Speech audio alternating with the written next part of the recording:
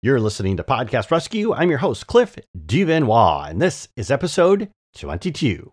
Hey there, are you struggling with your podcast? Well, then let's change that. Here we're going to share the strategies, tips, and tricks that you need to make your podcast a thriving part of your business. Welcome to Podcast Rescue. Hello, my fellow entrepreneurs. So I have talked ad nauseum about the power of niching down. And what I want to do is I want to share with you a recent conversation I had with a client, and their question was around niching down, but he asked about niching down around whiskey. Can you really do that? Should you really do that? Well, this whole thing just made me laugh because nobody's ever asked me a question like this before, but I've got a framework that I walk my clients through, so this is exactly what it boils down to and something for you to think about. Now, I talked about niching down based on geography and the power of doing that. Go back to listen to episode 14 if you haven't heard that one, because you really should. But niching down around whiskey?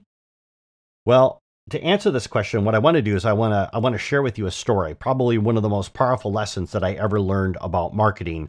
And yes, it comes from my real estate days. Now, my problem is back then I didn't understand that this was really what marketing was until I started working with a marketing coach. So here we go. So I'm in real estate. I got my real estate license. I'm a newly minted real estate agent. The brokerage that I was working with, they assigned me a coach. This coach would help me to get my first couple of clients, help me get my first transactions through, and then she would get a percentage of the deal once it closed. During that time, we were talking about getting new customers, and she told me something that was absolutely interesting. But at the time, I dismissed it. And she said, you need to join clubs. I joined a ski club, and I'm the only real estate agent that's in there, and I've actually gotten deals from the club. Now, when she told me this, I remember thinking to myself, I don't have time to ski. I got bills to pay. So I didn't do it. I wrote it down, maybe someday, pie in the sky, but my plan for getting clients right now is just do open houses, which, by the way, can work. I'm not trashing that at all. But what I missed out on was one of the most important aspects of my ideal customer avatar, and I completely overlooked it. And the thing is I didn't understand it until I really started getting into marketing, and that is this very simple question: what does my avatar love to do? How do they spend their weekends? Now, for her, she joined the ski club. And she was able to build relationships with people in the ski club, casually remind them from time to time that she was in real estate. Now, if you think about it, people do business with people that they know, like, and trust. So when somebody in the ski club got ready to sell their home, she was the first person they thought about. Why? Because they knew her. They went skiing with her. They saw her on all the ski trips, right? They sat next to her at the ski lodge. Probably had some toasty beverages, right? And they just talked about everything. She was really good at building relationships with people. And if you think about it, that's what marketing is. Marketing is about building relationships with people. So my coach belonged to a ski club, right, which covered her during those winter months. But she also belonged to a boating club, which covered just about everything else. Now, if you think about it from a real estate perspective, right, people who belong to ski clubs, people who belong to boating clubs, are usually a little bit more affluent, right? Higher priced homes, living in nicer neighborhoods, right? So this was right up her alley. And she got clients from these clubs. So now if you think about it, right, bonus of this, by talking about, by joining boating clubs, skiing clubs, everything else like that, she got to write all of her vacations off on her taxes. All she has to do is mention to somebody that she's in real estate. Guess what? The whole trip is a write-off. And she's having a boatload of fun while she's doing it. So how can this be a bad thing? I don't know.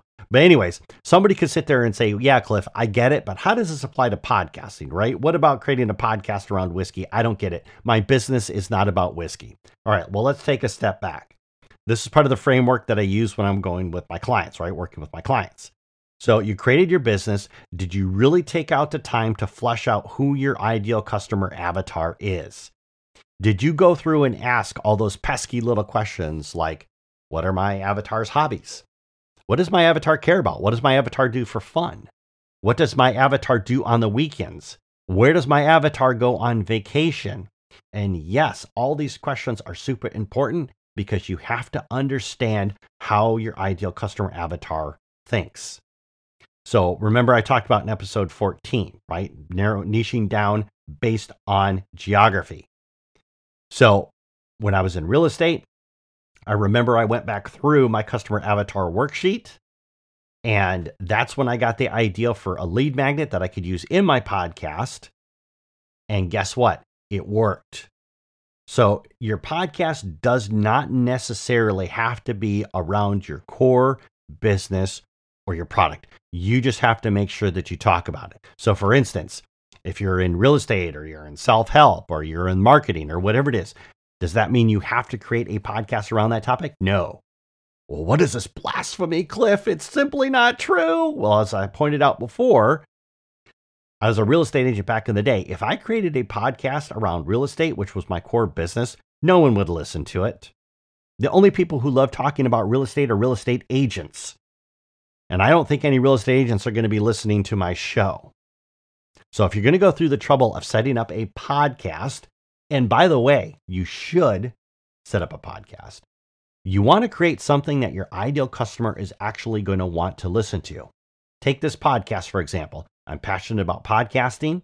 I love talking about podcasting, and I love helping other podcasters, right? So the people that are listening to the show are wanting to take their podcast to the next level, and that's what we discuss here.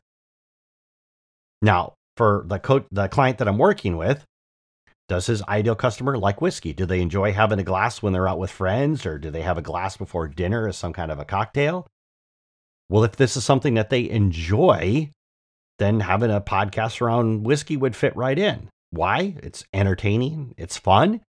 You get to go out to all these local whiskey distillers in the area. You get to try all these different whiskeys. You get to talk to the owners, get to learn more about their stories. You're talking about something that your ideal customer cares about.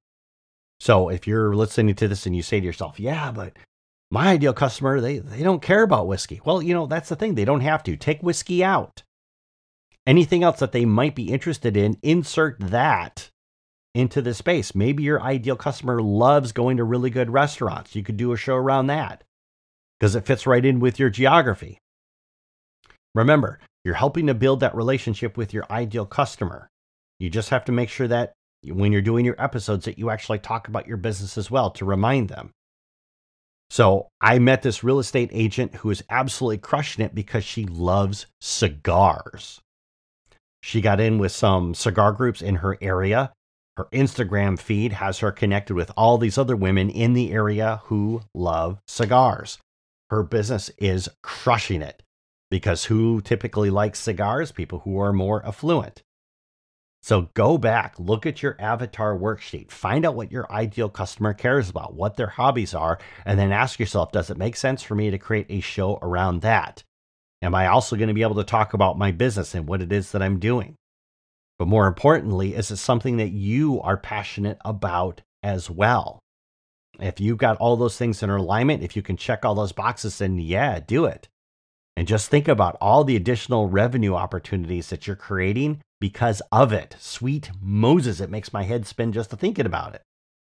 So if you need help flushing out your ideal customer avatar, really build out a podcast that's going to work for your business, head over to podcastwithcliff.com. Let's brainstorm. Let's craft a plan that's going to elevate your podcast, support your business objectives, and create something that your actual ideal customer is going to want to listen to. Once again, podcastwithcliff.com. And with that, I'm going to draw this episode to a close. Make it a great day, my friends, and talk to you soon.